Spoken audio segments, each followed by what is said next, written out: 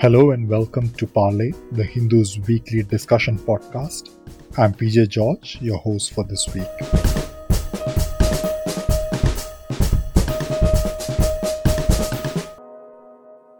Online payments company Paytm recently announced that it was building a mini app store which would empower Indian developers. This move came days after Paytm was removed from Google's Play Store over apparent violation of its policies. Though it was reinstated later, Paytm, along with several other Indian internet startups, alleged that Google is using its market dominance to arbitrarily enforce policies and target competitors. Google also announced that it will be starting enforcing a 30% commission on all payments through apps from its Play Store. Though the implementation of this plan has since been postponed to next year, it has caused much heartburn in the Indian startup environment. There is discontent brewing against tech giants in their home country as well, with a similar tussle going on between Apple and some game developers in the US, and the US government readying an antitrust lawsuit against Google.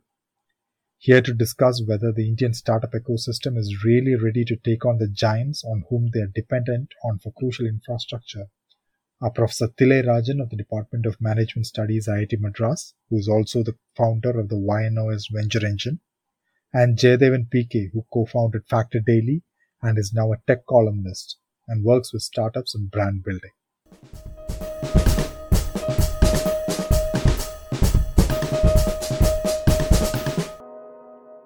The first question that I want to pose to you is, the internet startups in India are in the initial stages of banding together to take on the likes of Google and Facebook.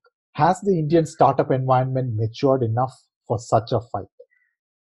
Yes, definitely the Indian startup has matured enough. So if you really look at it, the mobile growth, particularly the smartphone growth, has been significant in the last decade. And when the market has grown, naturally along with it, the service providers, the app developers have also grown along with it. So we today have an ecosystem that's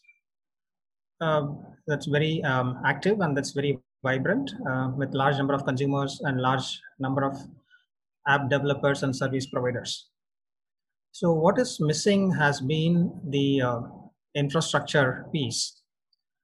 In some ways, we have also been able to kind of develop expertise in terms of developing infrastructure. For example, the payment gateway that we have can be seen more like an infrastructure kind of a play.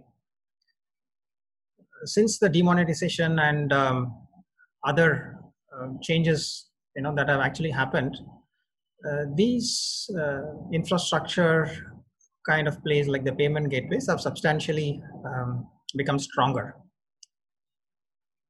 So today, I think the Indian startup environment is really matured enough.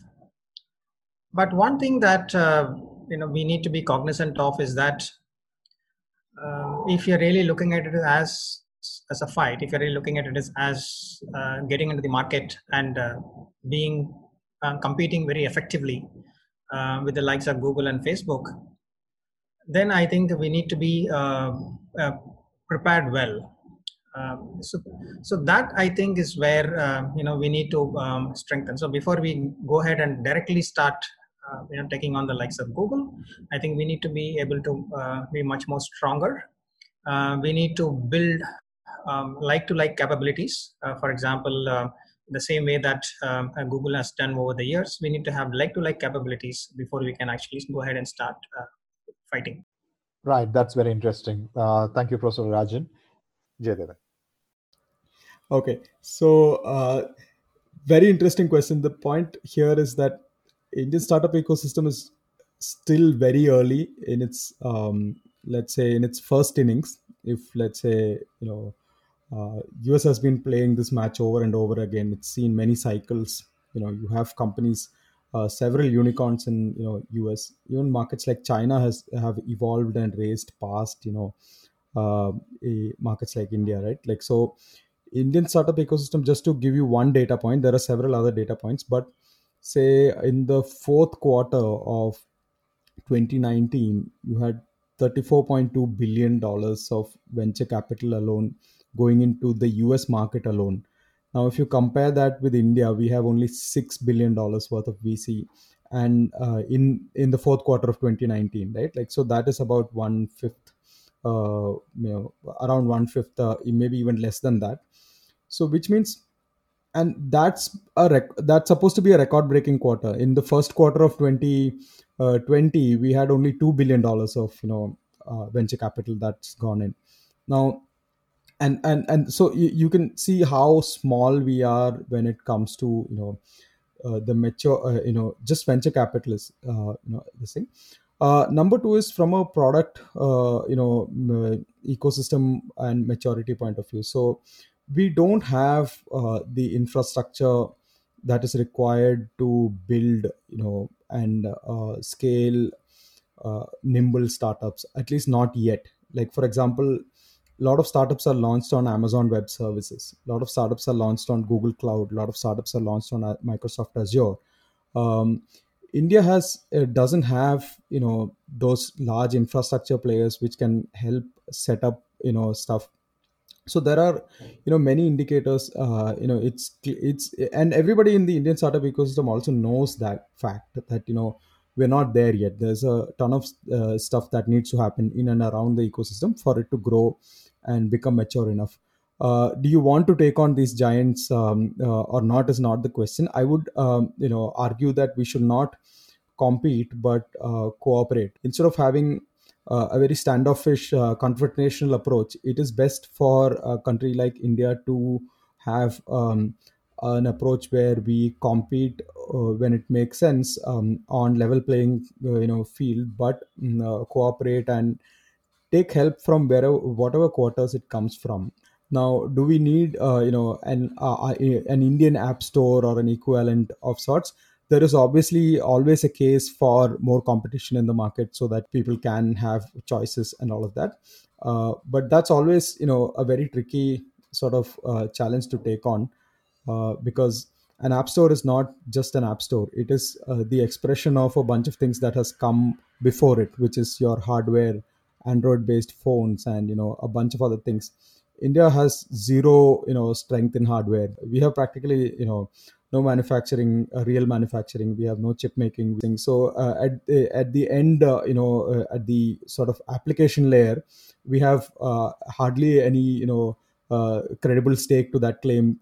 We will build an app store for ourselves. Now, that said, we have companies like Indus OS which have built app stores, and they work with other companies like Samsung and competitors of Google and a bunch of others to build and propagate app stores, and they're doing pretty well. Like, I think from the last time I heard, I think Indus OS has about 100 million users, right? Like, that's a sizable population, but it's still not deep enough. There needs to be like there needs to be players like Google and Amazon and all of these guys to coexist in an ecosystem like India. And that's always been the promise of India as well, right? Like, when we attract venture capital, when we attract a foreign investment, unlike China, which has always been standoffish, which has always said, hey, it's my way or the highway. India has been different. It's been welcoming to all these foreign players. We don't need to take a confrontational approach, is my view. Thanks, Jayadevan, for that interesting take on it. The next question that I would like to pose to Professor Rajan is, Google has a near 100% dominance in the app marketplace in India. What are the implications of a foreign company having such monopolistic hold on the Indian market? I would like you to approach this from a regulations point of view. Yeah, thank you. So when we're really looking at it from a regulation perspective, I would kind of restrict my response to regulation from the perspective of operating in the market. For example, regulation can be in terms of how these companies are being funded. Regulations can be from multiple aspects. Regulation can be how monies are being repatriated from the country and so on. But I think largely, if you're restricted from a operations point of view, so today what actually has happened is the regulatory regime worldwide has become substantially strengthened, because there are several what is called as index cases that regulatory commissions has been able to handle it a lot more effectively. For example, if you really look at the one of the most publicized cases of Microsoft in Europe, right? So that's a very classic case of where Microsoft is it's a US based company, but then they were being investigated in Europe for antitrust practices. The issue of antitrust, it's not really, it's a question of whether it's a foreign company or a domestic company. The issue of being a foreign company and getting it to the purview of competitive practices is not been a challenge in today's context. Simply because if you really look at it, the onus of proving not being engaged in restrictive practices is all the more higher in the case of a foreign company as compared to a domestic company. Right? Because if it's a domestic company, there is ultimately an underlying thing that, okay, yes, the wealth is going to be, more or less in the Indian companies, it is not going to leave the shores of India. And, generally the benefits are also going to be largely passed on to the Indian shareholders. Right? But that is not the case as far as a foreign company is concerned. And therefore,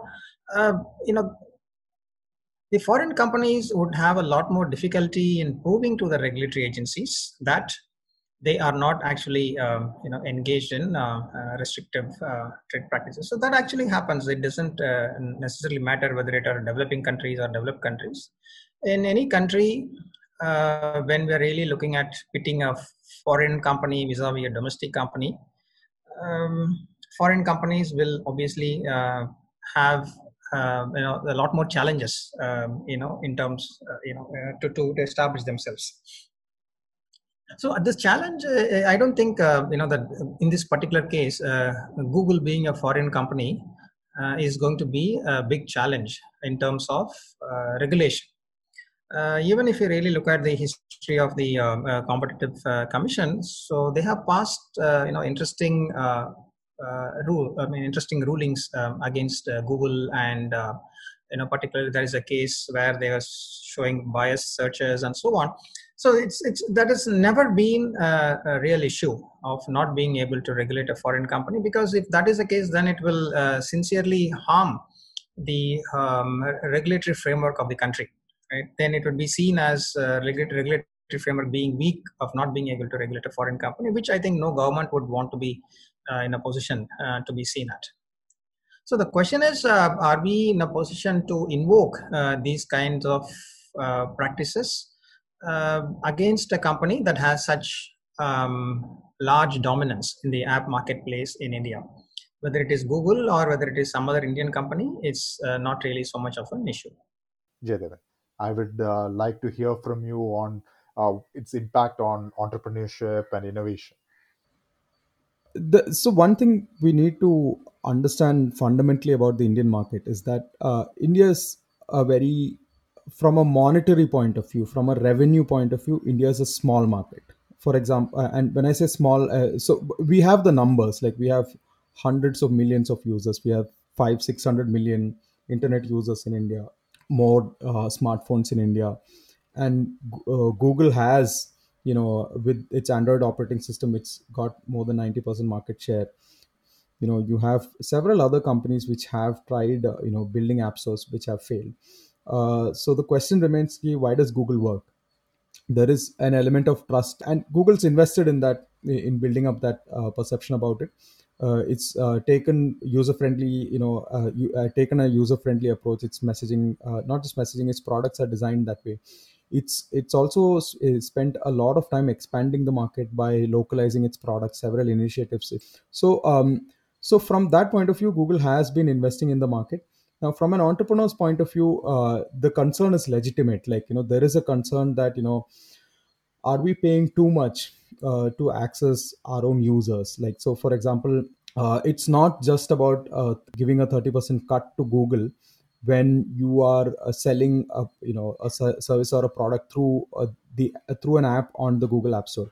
It is also about spending on advertising on Google to reach your customer base. So you'll see, for example, make my trip, I mean companies like Make My Trip and Clear Trip and Yatra and all of these guys. So they're in the travel industry. They have to bid for the same keywords, and the cost of the keyword keeps going up, and that creates a challenge for these companies which already operate on very thin margins. Now the same applies to Bharat Matrimony and a bunch of other companies which are competing in that space. The same is going to apply to fintech and all of these companies. The truth of the matter is that a large chunk of all the money that these companies make goes to Google and Facebook. Not just Google and Facebook. So goes into marketing and distribution costs. That usually goes to Google, Facebook, and other companies which have which have the users. And the second part goes to infrastructure, which is Amazon, Microsoft Azure, and all the cloud service providers. These are necessary for companies to reach and grow. I mean, to set up and grow. The challenge is that India as a market itself is poor, in the sense it doesn't have enough uh, spending capacity to charge the end user. For digital services to actually take off and be profitable and viable, one of the thumb rules that several companies talk about is that the GDP per capita should be at the level of about $4,000, which is when digital services actually start making profits and scaling well. Now you've seen this example in markets like Indonesia, where the GDP per capita is recently touched $4,000 and grown quickly, where companies have also been growing profitably and faster. Now India is still about two and a half thousand USD, right? Like, so here you have a real challenge where your potential to monetize this user is very very low. So if you end up spending a ton of money on distribution and then again a ton of money on as commissions to Google and others, you end up with practically nothing. So that's the challenge that entrepreneurs have been flagging. And I think Google's been not just Google. I think any company which is in it for the long term, which is which is able to invest and wait for a market like India to grow. And there is merit in waiting, because India is a big market. The demographic dividend might pay off at some point.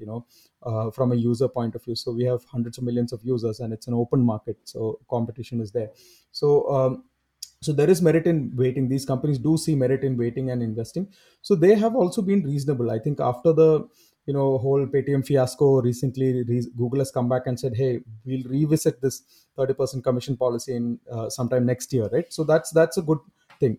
Companies like Google also do not operate like a foreign typical foreign entity. They have set up base in India. They have developers. They have a stake in the market. So which means they work with policymakers. They work with everybody. And I'm not just speaking about Google. Like, there are companies like Amazon and all of that, right? Like, so they are not here just for the market, but they have been investing in the market. So I would like to think that it's good to have these competitors who are always who are willing to abide by local laws. Now this is where the Indian government has to have more clarity and nuance around regulations, and not have in most of the previous attempts have been very ham-handed at regulating these things, right? Like, we don't spend enough time understanding what's the right way to do it. We usually copy regulations from the US or UK, like and try to implement that here in India, and it doesn't work. So if there are more tech savvy regulators who come into the picture, and create thoughtful laws, I think that will be the right way to do it. Again, with an important caveat that too much regulation which is reactive in nature, like for example, hey, today there's been a policy change and tomorrow the government makes noises about, hey, I'm going to go regulate these guys. That's a problem, because we need to provide stability when it comes to regulation. So it's a tricky thing to balance. You can't have too much of reactive policy making, and the thing, because that again doesn't signal well for attracting foreign investors, which is important for a country like India to grow. Right. Thanks, Jayadevan, for that take. The next question that I would like to pose is that large companies like Google and Facebook are throttling innovation using their money power by buying out potential competitors or copying products. This is an criticism that has always been thrown against the large big tech companies. The response from the companies is that the bigger is the better argument, saying that they can invest enough in new technologies to make a difference or prevent, let's say, Chinese companies from taking over. How do you view these arguments, Professor Rajan? Ultimately, one of the raison d'etre of businesses is to create shareholder value. Right. So, and the mechanisms by which the shareholders' values are created keep changes as the company moves across the life cycle. So, for example, startup companies create value by being innovative, because being smaller companies, they can be nimble, and they can act with a lot more freedom as compared to larger companies, and so on and so forth. But ultimately, the essence is to create shareholder value. So even bigger companies will have to continue to create shareholder value, right?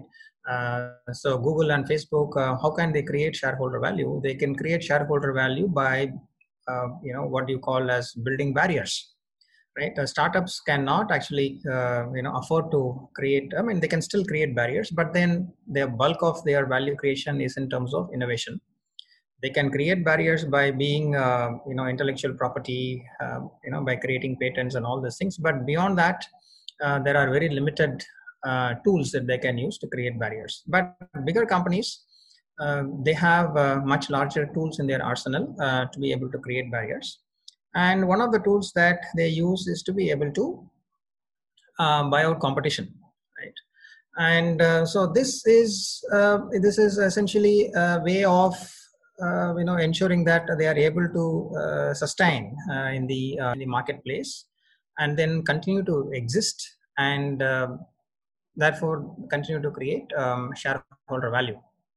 So bigger is better argument is naturally that is being given, because when you have a single company that can provide a whole lot of services, people already talking about economies of scope and economies of scale that can come into picture. And so therefore, ultimately, the end consumer would benefit. So now the question is, end consumer is going to benefit when? Is it going to be the short term, or is it going to be the long term, right? So that, I think, is a bigger issue. So in the short term, obviously, there are arguments which say that the consumers will benefit because as the bigger companies assimilate these innovations become more stronger, the innovations become more robust, and then the bigger companies can use their infrastructure to make it available to a large number of people, and so on. So essentially, access becomes great as compared to the innovations being with these smaller companies. But the question is, what happens in the long term, right? So ultimately, in the long term, again, if you really look at it in the traditional economics, right? The traditional economics is that how much of this consumer surplus is going to be appropriated, right, by the companies, and how much will it be left with the consumers. So naturally, as the stickiness of the services increases, as companies are going to make more and more offer services, the consumers are going to find it very difficult to break away.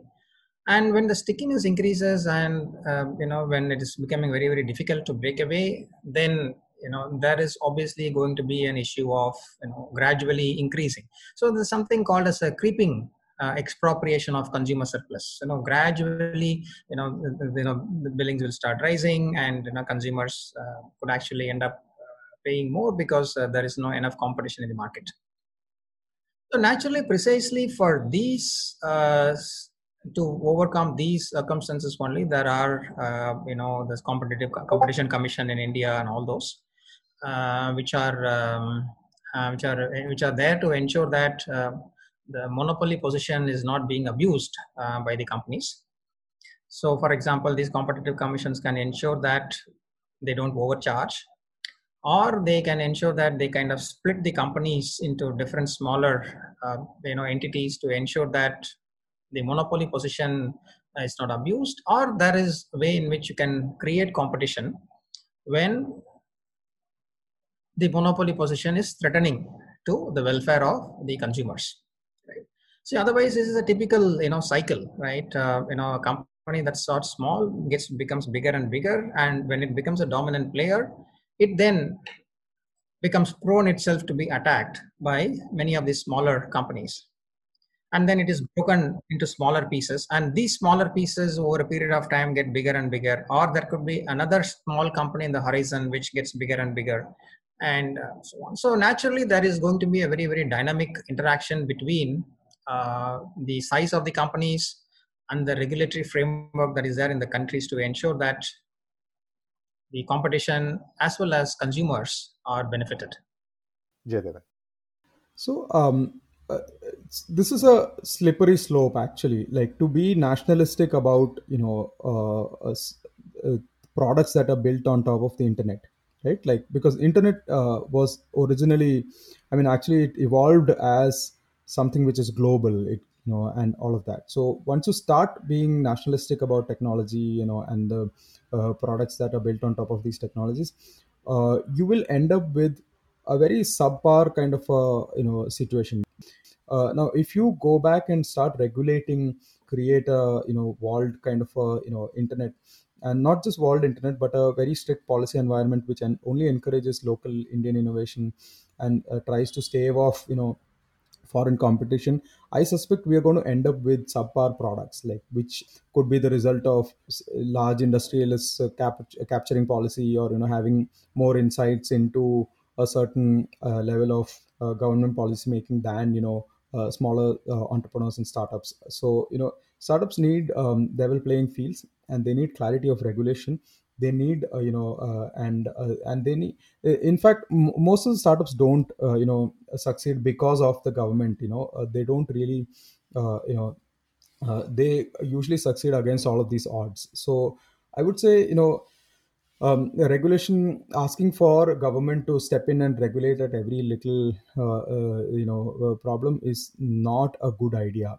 Like I would recommend it it to be left to the market forces, with steady but stable regulations, at the back, and thoughtful regulators who have public consultations. All of these things need to come in, and laws need to be made very thoughtfully with all the stakeholders involved, not just let's say the top 50 startups, because the top 50 startups essentially are not really startups. They've raised billions of dollars in funding. They've been in existence for tens of years, right? Like when you're talking about, let's say, a startup which has raised $1 billion, and a startup which is starting in a bedroom in Kormangla, like so it's very different. Like so I would say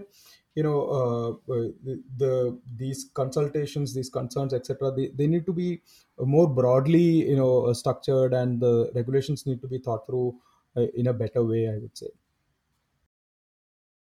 That is a valid argument. That it sort of has gone into the territory of my next question as well, which is about the antitrust action against Google. Uh, the Department of Justice in the US is gearing up for antitrust action against Google. What do you think is the best play for the Indian government in such a scenario? Is it stricter regulation, or is it better to leave to the markets and hope an Indian giant develops to take on the Silicon Valley giants? Okay, so I find in your question a very important operative word, so which is hope. So we cannot, hope it to happen. There has to be a conscious strategy, that has to be put in place, right? So we are looking at, this. Let's say, looking at a technology sector. So in a technology sector, so far, in the Indian context, or even if you look at it internationally, the role of the governments has been very less. When the governments actually have played a role in terms of, let's say, giving technology grants and all of these things, but in terms of such larger companies, the role of the government has been very less, particularly in the Silicon Valley. So the same cannot be practiced. Let's say, for example, in a country like India. So we could probably take example to maybe what the governments in China does. So what governments in China, we kind of looked at it and it's been documented in multiple places, is that some specific technologies are chosen and companies that are develop this technology are chosen, and then there is unwavering support from the government. And the government does it from multiple ways in terms of giving favorable access to market to the local to the domestic startup, and thus giving them an opportunity to grow, thus giving them an opportunity to stabilize their offerings. And once the company is ready, then they are able to take on, right? They are able to take on. So that means there is a conscious strategy. There is a conscious strategy to be able to develop a giant that can compete with the global leaders. So today we are also looking at these kinds of long drawn out strategies in other areas as well. For example, the most common that we see is winning gold in the Olympic Games, right? Now people are trying to put a program in place so that we just don't hope that an athlete or a sports person will win a gold, but then we ensure that we are able to work towards that in a very planned manner, so that the results are there in a time frame that we have chosen, to see those results. I think that is, a good way. See, for example, one way is to be able to take up cudgels against Google and join the governmental forces and join this antitrust action and all of these things. Right? But as we all know, many of these antitrust actions, can actually, even though they may not be long drawn in today's context, it involves significant legal expenses, right? So we could kind of go ahead with that kind of an approach, or the second approach is leave the lawsuits to be fought out by the companies and the other governments, while at the same time have a conscious strategy of trying to kind of put in place a program that can result in development of companies that can take on the global leaders. For example, today I think that's not easy. So we cannot compete with what Google it is today, because to be effectively compete with Google, then it may take for us, let's say, 5 years. I'm looking at a very broad estimate, right? So in 5 years, Google would have moved away from what they are today, right? So to be able to compete with Google, we will have to be there where Google is going to be 5 years from now. So that is the place to compete.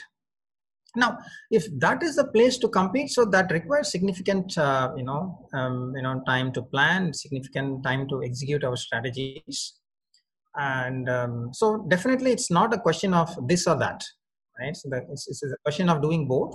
It's a question of ensuring that dominant market positions are not abused, and then if there are any antitrust actions that are globally there, join those, right? Join those, or at least provide overt support to some of this to ensure that dominant positions are not misused, and at the same time create a long drawn out program to ensure that we are able to create giants. Because one is a short term lookout and the other is a long term. Antitrust is a short term outlook, and looking at preparing an Indian giant takes a long term outlook. We should do both. So again, it is going to take a lot of investment for Indian giants to actually be able to build app stores and infrastructure services and all of these things. And we are going to rely on foreign investment to grow this, right? Like, it's either capital from China or capital from the US. Indian capital itself is not evolved enough to be able to fund these innovations, or these very intense capital burning kind of businesses. So I would say, it's a very tricky balancing act, where you have to, on one side, balance the investments that these larger companies are making, but also on the other side, you have to think a little bit on the side of the Indian companies. Now, truth of the matter is, a lot of these Indian companies are also funded by these like, let's say, Chinese companies, or Chinese investors, or US companies or US investors. So it's not as easy as calling saying I'm an Indian company and I want regulations for India. So it's a little it's a lot more nuanced than that. When it comes to antitrust and competition laws, I think what we need to look at is, um, is it really a monopoly? Like, for example, the argument which Amazon likes to put forward is that it's not a monopoly, right? Like, it's, and which has merit. Like, it'll say, hey, we might be big in e-commerce, but look at retail, which is like, a huge market, like, $1 trillion in India, and we are just like a sliver of that, not even like, just about 1% or so, right? Like, uh, so that argument stands, like, and so it's similarly, you have the App Store argument, right? Like, so Google has always said, we're a platform and we're not exactly, and the platform tries to be neutral, and so, for example, the App Store will say, hey, we have the App Store policies, and the App Store policies are neutral, and we adhere to the laws of the land. So these are, the ground rules that Google will argue on. And someone like, let's say, so someone like, the government can only step in when there are existing laws which are thought through, and this will take a while, like, to evolve and sort of, sort of be set in place. I think even the US antitrust trust investigations take a long time. There are calls to sort of break up, large tech companies, but I don't think that those have happened in the past many years. I think the last time something like that happened was when Microsoft was uh, uh, was questioned about its dominance in Internet Explorer. And now, if you look at the way things have evolved, you have several options. Like, you have Microsoft Internet Explorer, you have Chrome, and you have a bunch of other things, right? So I think if you yeah so regulations, I think, it's always nice to have light touch regulation, but steady and stable regulation, not reactive regulations. We will have to wind up at this point, but that was an enlightening discussion. Thank you, Professor Tilarajan, and thank you, Jayadevan, for this enlightening discussion. I hope our readers and listeners have a great time with it. Thank you once again.